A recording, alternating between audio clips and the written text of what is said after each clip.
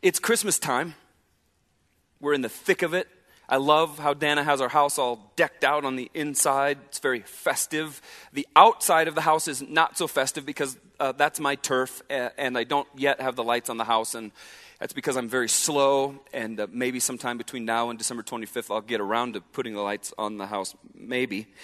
And this time of year, one of the soapboxes I seem to find myself climbing up on again and again, it's something that I feel very, very strongly about. It's this.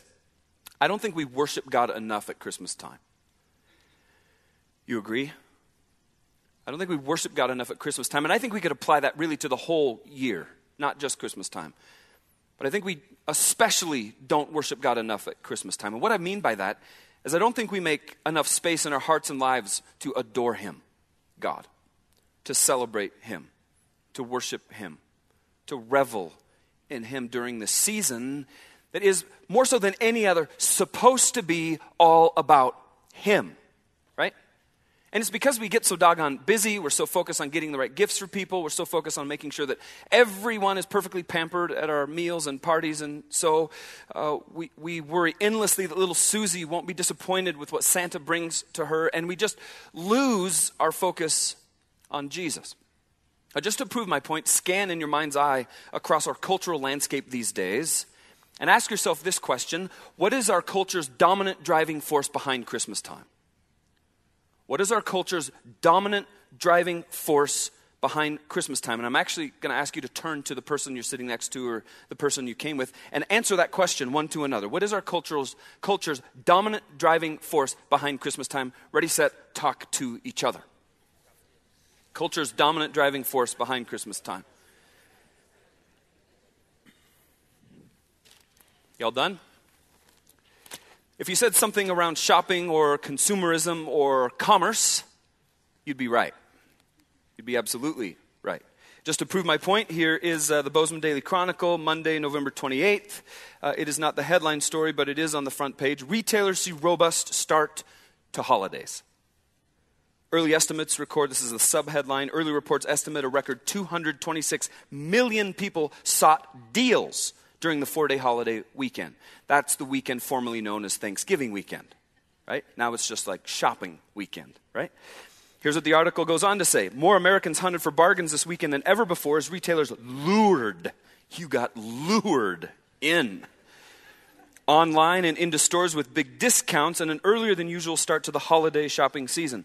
A record 226 million shoppers visited stores and websites during the 4-day holiday weekend, starting on Thanksgiving Day, up from 212 million last year, according to early estimates. They just have to keep moving the start further and further and further back, right? That's what happened. Sorry, I moved out of the shot. Forgive me. I'm supposed to stay on this rug.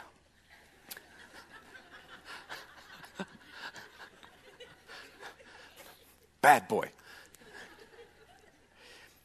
Americans spent more, too. The average holiday shopper spent $398.62 over the weekend, up from $365.34 a year ago. Here's a little story inside this article. Art and Ann Destrada from Port Chester, New York, they were among the holiday shoppers. They started shopping on Thanksgiving evening at a Walmart store. Can you think of anything worse? Thanksgiving evening at Walmart. Some of you are like, I was there. I see it in your eyes. They went to various malls in New Jersey on Friday. They got some deals at Macy's on Saturday. I'll send you a bill for that one, Macy's. They spent a total of $2,000 on gifts for themselves and others, including a Wii video game console, clothing, and jewelry. They finally got a Wii. Sweet. We've saved for Christmas and put away money all year, says Anna Destrada, age 49. We stayed within our means so that we could make a few splurges.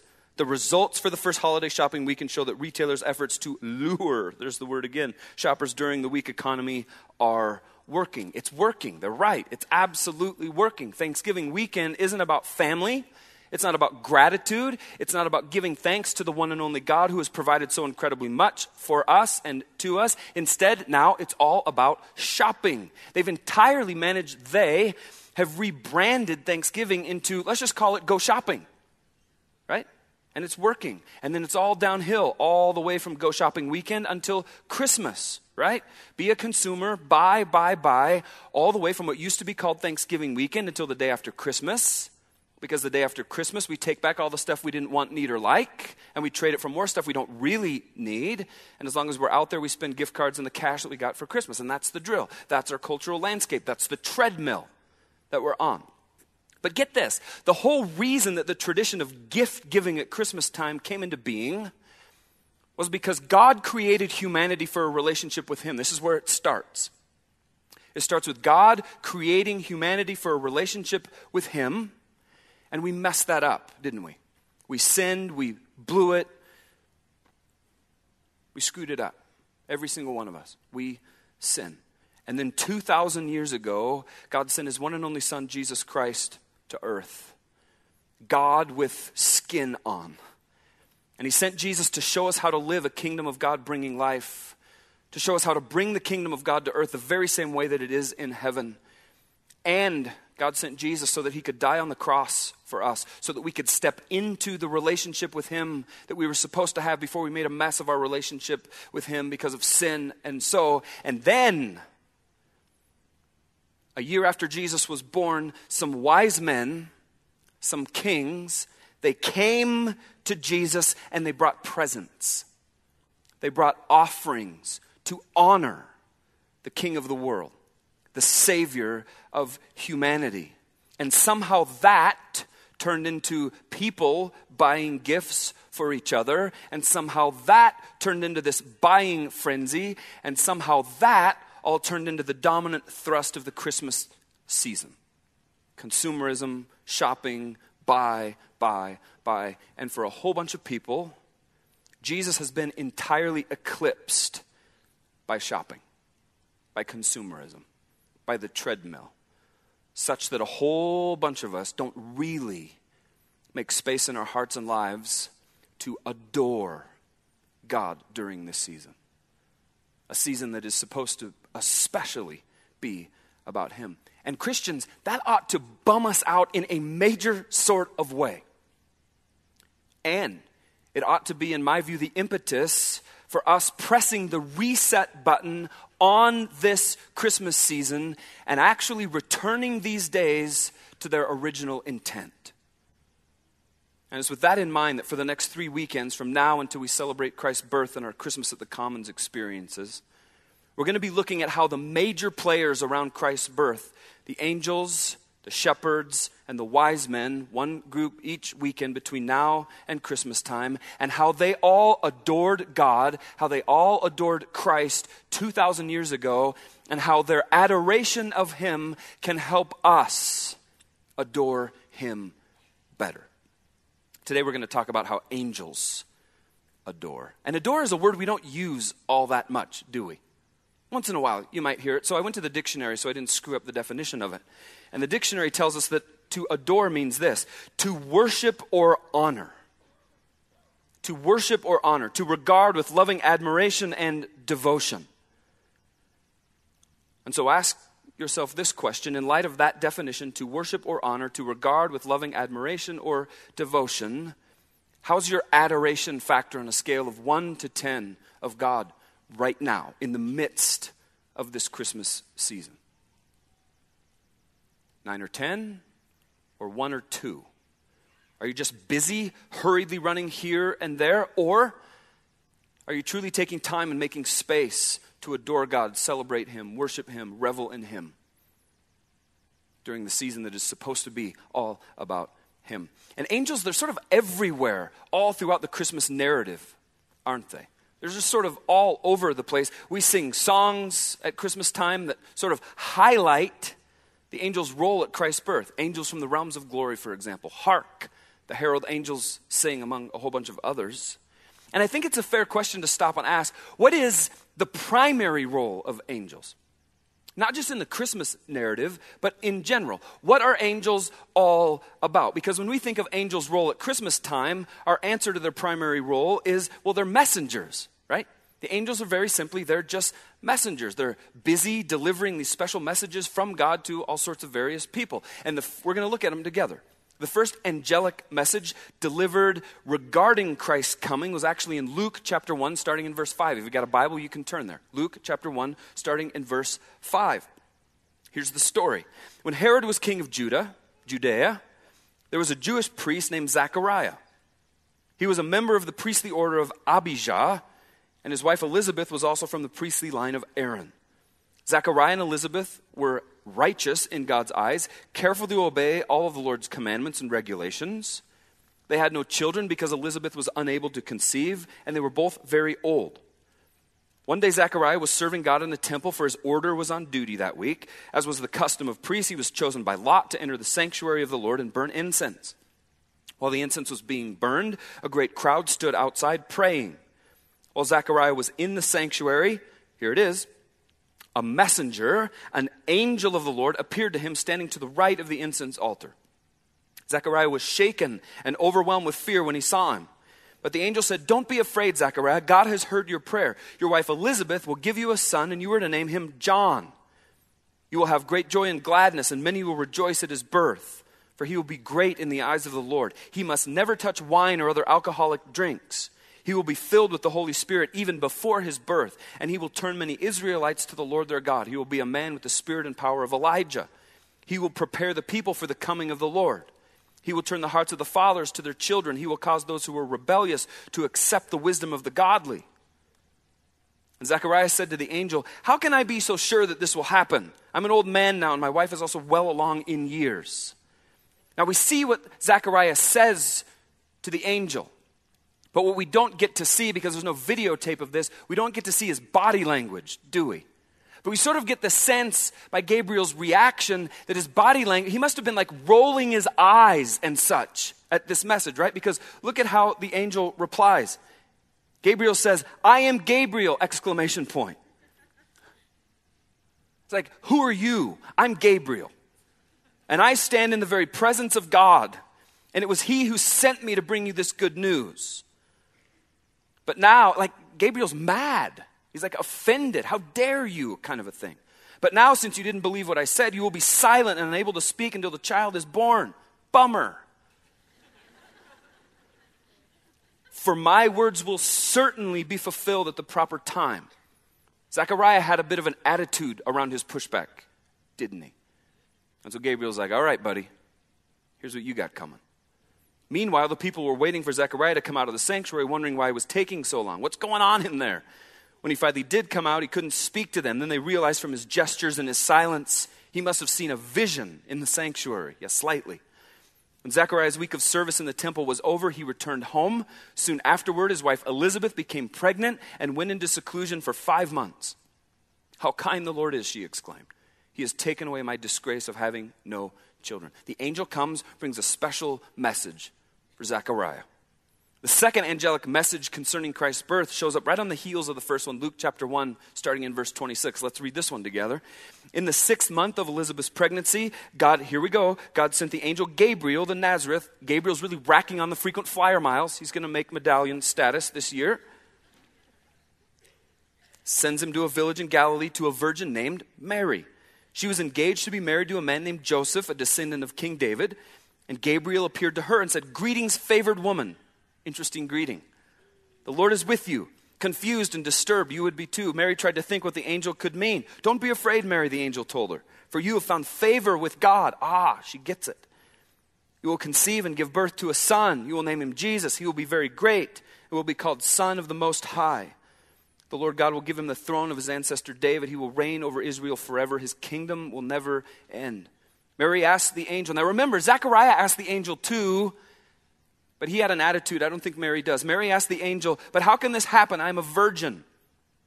And we know that Mary must not have had attitude, because look at Gabriel's response here. The angel replied, "The Holy Spirit will come upon you. The power of the Most High will overshadow you." Like, there's no sealing your lips that happens to Mary.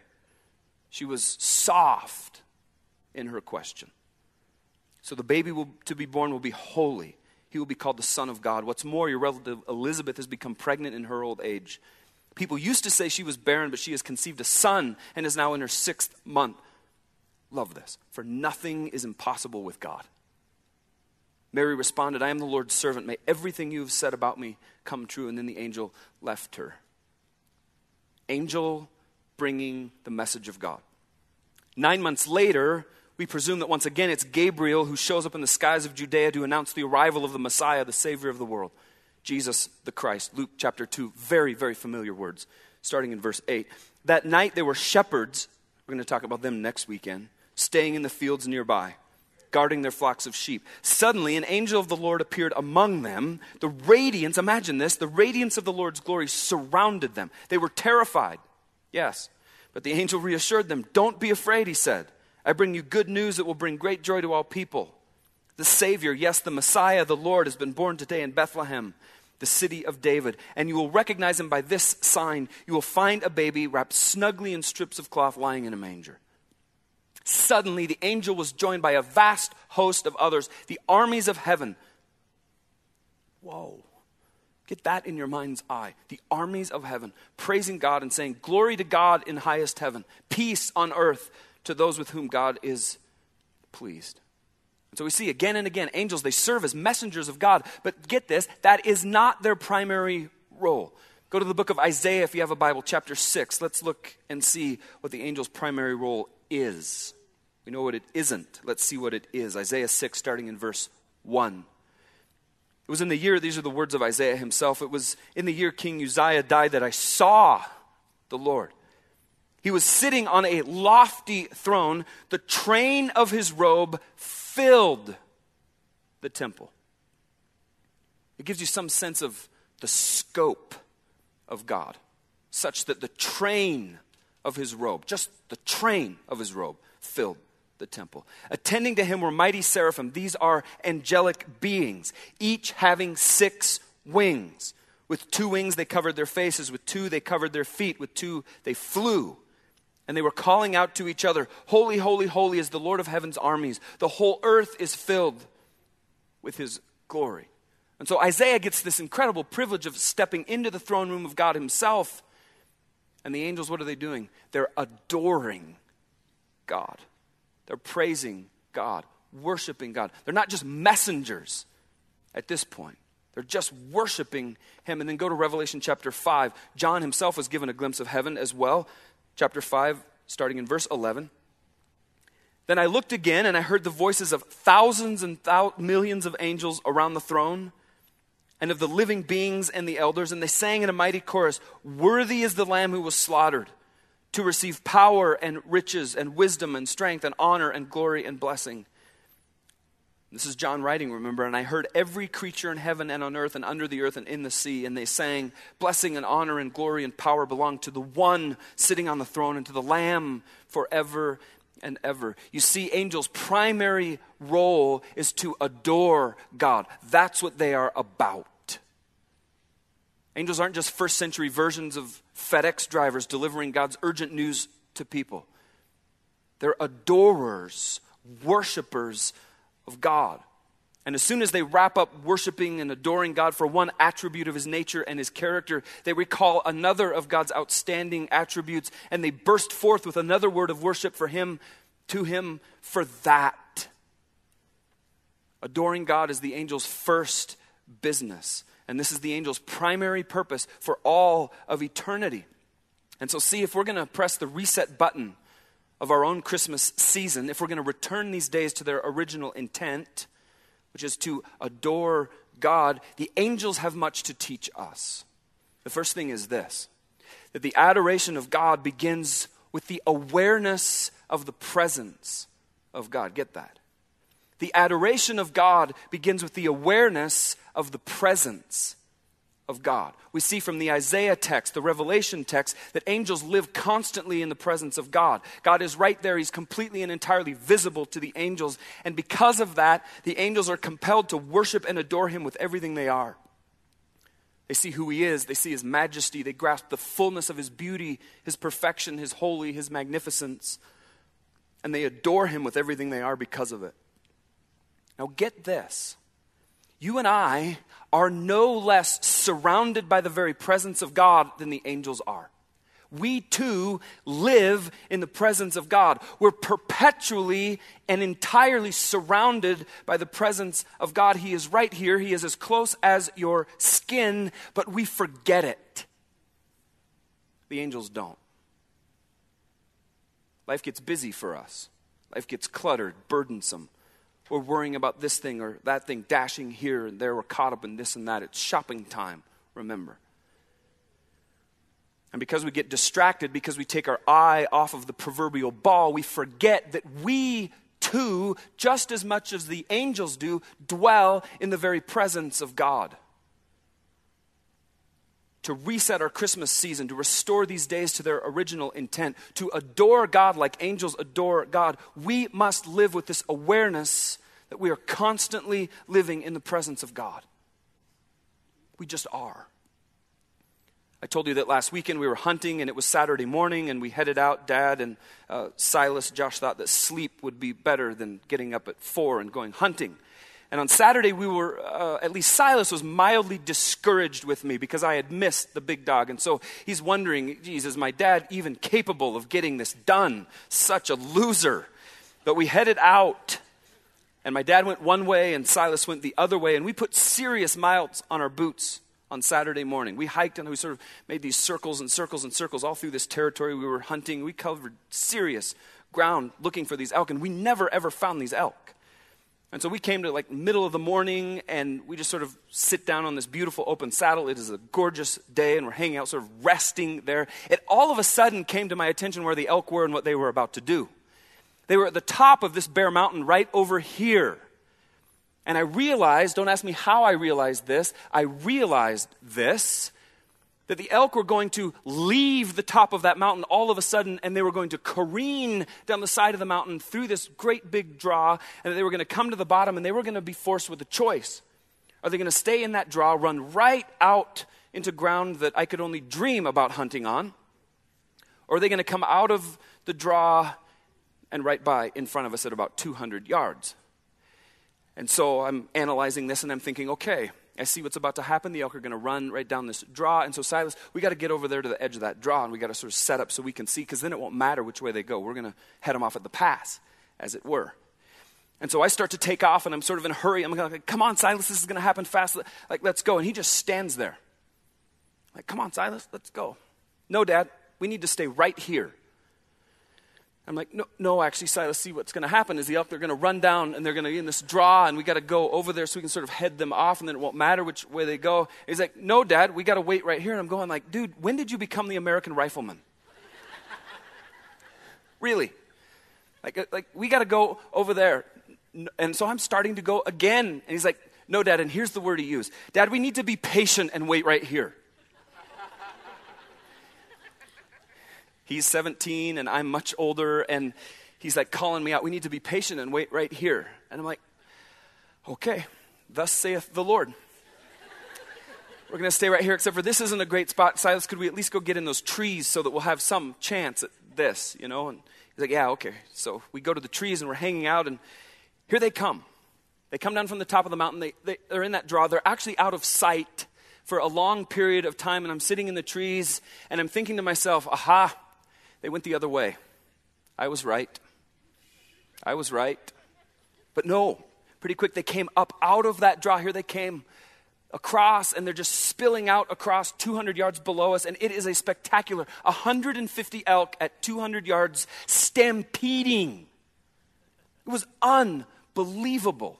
And I got one shot, and I missed. But it doesn't matter.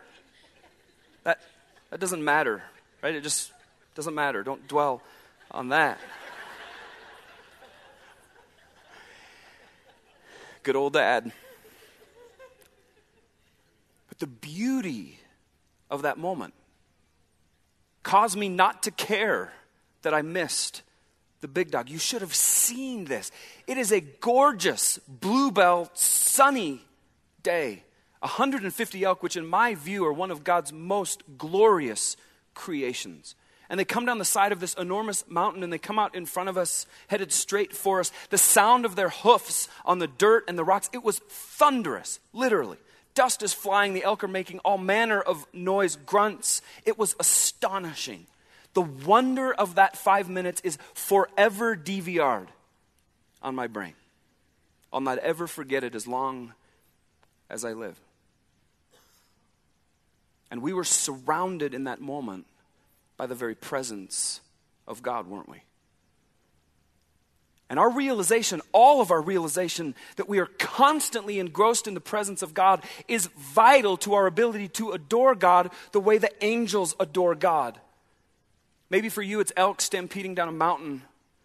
Maybe for you it's watching a baby discover its own hand for the very first time. Maybe for you it's something like watching video of somebody walking in space. Whatever it is, all of those moments are way more than just life enrichment opportunities. They're actual moments when we are surrounded by the very presence of God. And when we're paying attention, those moments reveal that this world is so much more than just material and energy and chance, but there is actually a transcendent God whose fingerprints are everywhere around us, and that he actually surrounds us with his very presence constantly. God's here. He is ever present. He is always active in this unbelievable world that we live in. He is present and active in every single person that we encounter. And we are meant to see and realize his activity and live in his presence in this world. We're meant to see his greatness and his goodness. And inside of that seeing and recognizing, we're propelled, or we ought to be propelled, to adore him with our entire lives. Constantly. Just like the angels adore him. The adoration of God begins with the realization of the presence of God constantly. Number 2, our adoration of God sets our lives in a posture of awe at the reality that God sent his one and only Son, Jesus Christ, to be humanity's Savior. I'm convinced that the reason that we're capable of degrading Christmas time into a 30-day experience in commerce is because we've forgotten exactly what it is, everything that Jesus has done for us. We've just simply forgotten it. We've taken it for granted, we've moved on, and we've forgotten. But let me bring us back to it. Romans chapter 5, verse 8. The gospel in a nutshell. But God showed his great love. Change the word us to you. His great love for you. By sending Christ to die for you, me, us, while we were still sinners. While we were still sinners. Not after we cleaned up our act. Not after we got our game together. Not after we put our church clothes on and got like all shined up. While we were still a mess. Wallowing in our sin. And that's every one of us. We're all sinners. We've all blown it. None of us is righteous before God. We all, every one of us, stand condemned by God to eternity apart from him in hell.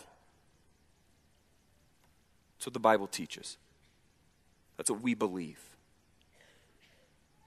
And God looked on that and he said, no, I love you all too much for that to be it. And so he sends Jesus that first Christmas because he loves us. And Jesus came and he lived and he died and he rose from the dead so that we could know God, and we get that. And so many of us sitting in this room and within the hearing of my voice have taken God up on his offer of salvation and eternal life. We've made Jesus our Savior and boss, absolutely. We're walking with him and life is good. By the way, if you have yet to give your heart and life to Jesus Christ, I'm going to give you a chance to do that in just a few minutes. If you'll just hang with me. And lots of us in this room and within the hearing of my voice, we have these fantastic testimonies of God doing these great things in us, making us new and whole, healing us and all this other great stuff. And then here's this massive disconnect, and this is what I'm talking about. We celebrate that amazing gift that God gave us by sending his Son and everything that he's done for us via a 30-day shopping excursion. Really? Where is the adoration of God for every single thing that he's done for us? And I know I'm coming strong on the shopping deal, and I want you to know that at our house we shop, by the way. We do. We have Christmas at our house, and we exchange gifts. But what we're trying to do is not let it define the season,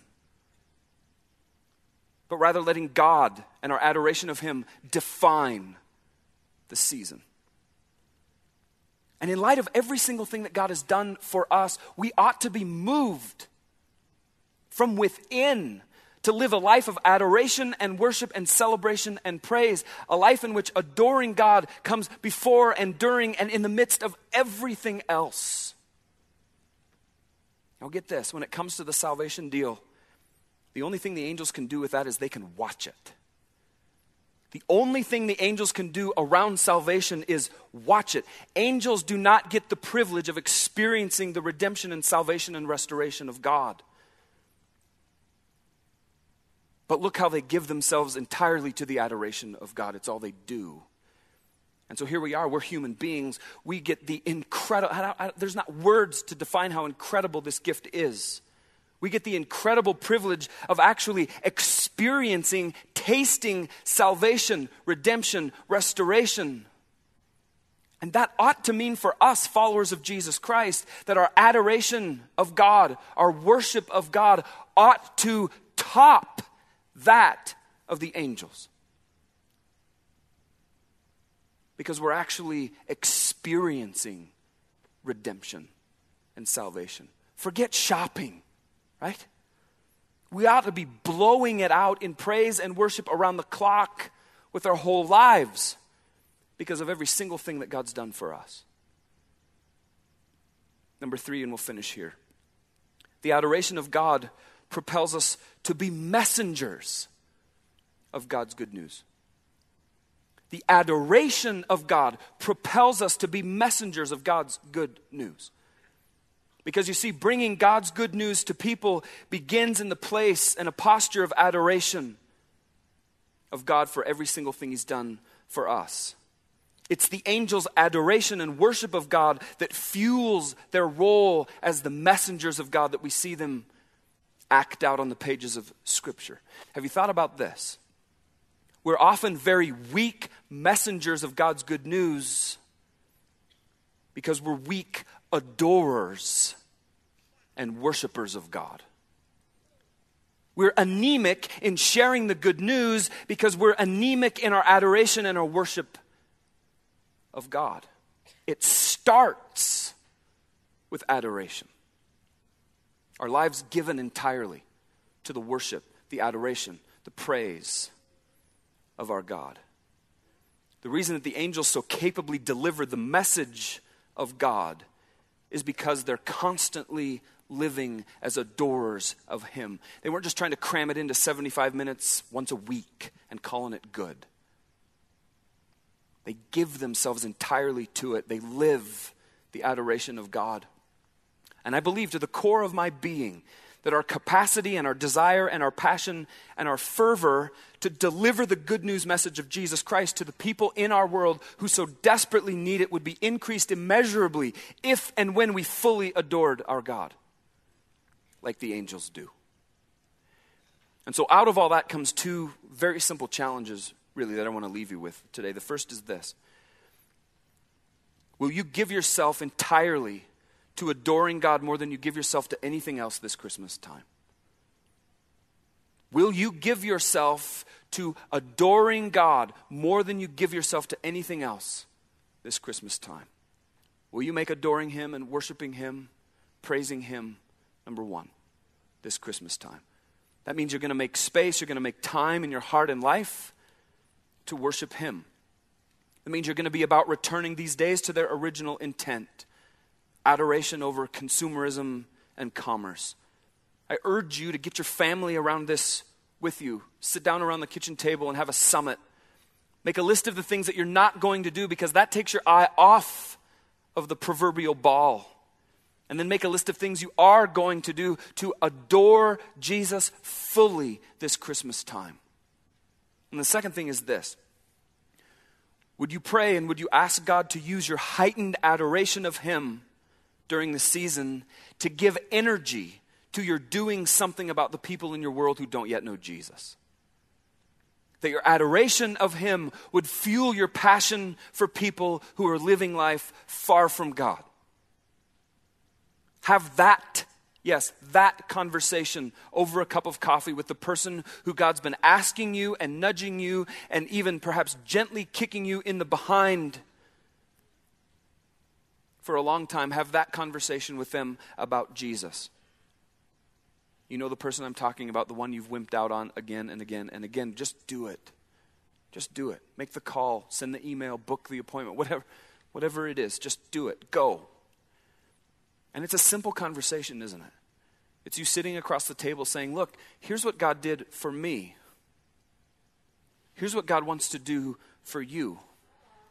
And he invites you to make the very same choice that I made with my life, yielding your heart and life to him. It is not a complex conversation. It's not even all theological.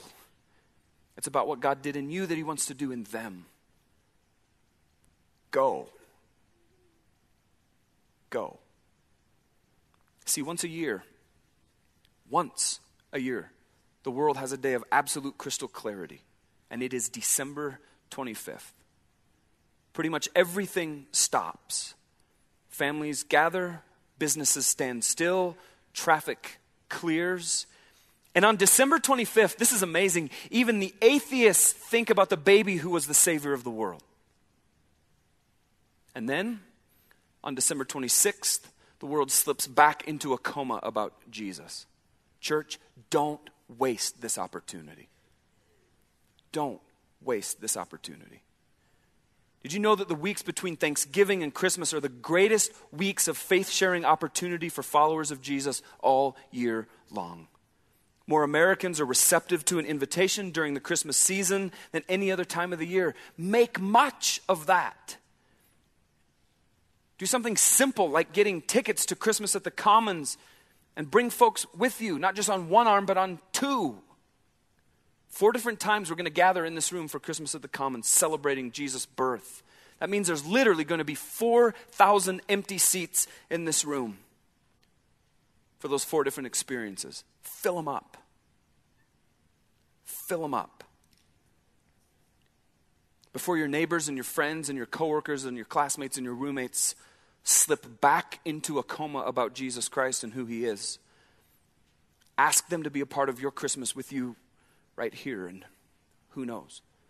Maybe God will do something amazing like save their soul, something only he can do.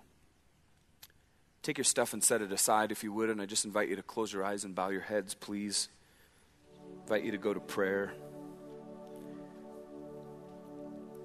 Use even these quiet moments to adore God.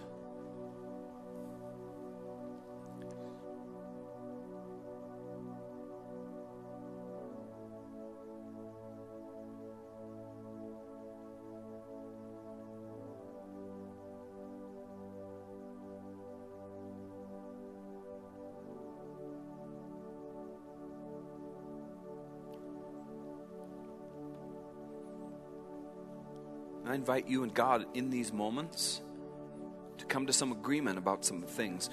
First is, what are you going to do to give yourself entirely to adoring God this Christmas time? What are you going to do?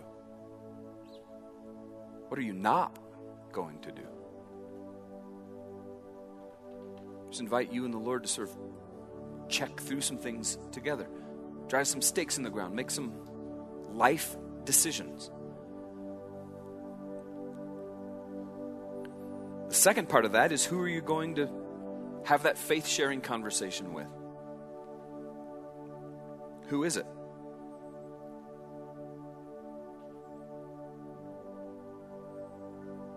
Who are you going to invite to Christmas at the Commons?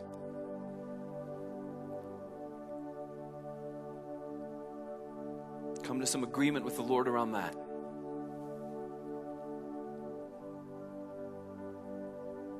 Don't come to some procrastination around that. Come to some agreement and action. That's what God's inviting us to, all of us.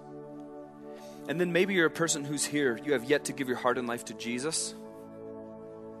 Why not today? Why not cease your running from him, your rebelling against him? Why not make today the day you come home to God? The day you give him your everything. That's what he's inviting you to do right here, right now. He's inviting you to step into his forgiveness, the forgiveness of his son, Jesus Christ, who died so that you could live in relationship with him. starting right now and extending for all of eternity. And if that's your choice today, I just invite you right where you are to pray along with me. God, I get it. I'm a sinner to the core, and I need a Savior. I need Jesus. And so, Jesus, I thank you for taking my place, for dying to set me free from life and eternity apart from you. Here's my heart. Here's everything I am. Wash me clean, please. Make me new by the power of your death, burial, and resurrection. I'm yours, God. I love you.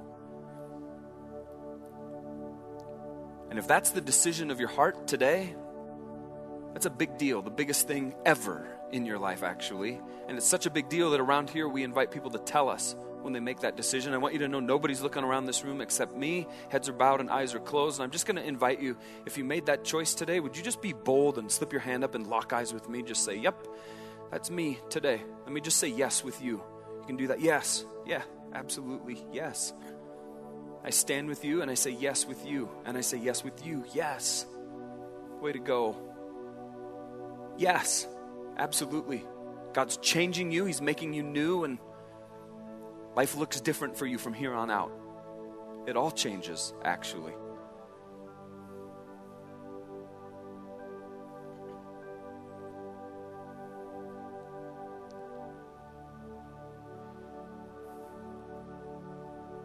Oh God, we adore you with everything that we are. And we ask your forgiveness for forgetting that we're surrounded by your presence. We ask your forgiveness for being distracted by stuff that really just doesn't matter. It's you. And so God, will you help us by the power of your Holy Spirit set our hearts and minds fully on you, that we might fully engage in worshiping you this Christmas time. You're so worthy. You are so worthy. And we are so grateful that you chose to send Jesus that first Christmas. All adoration is yours, God, for you are the best.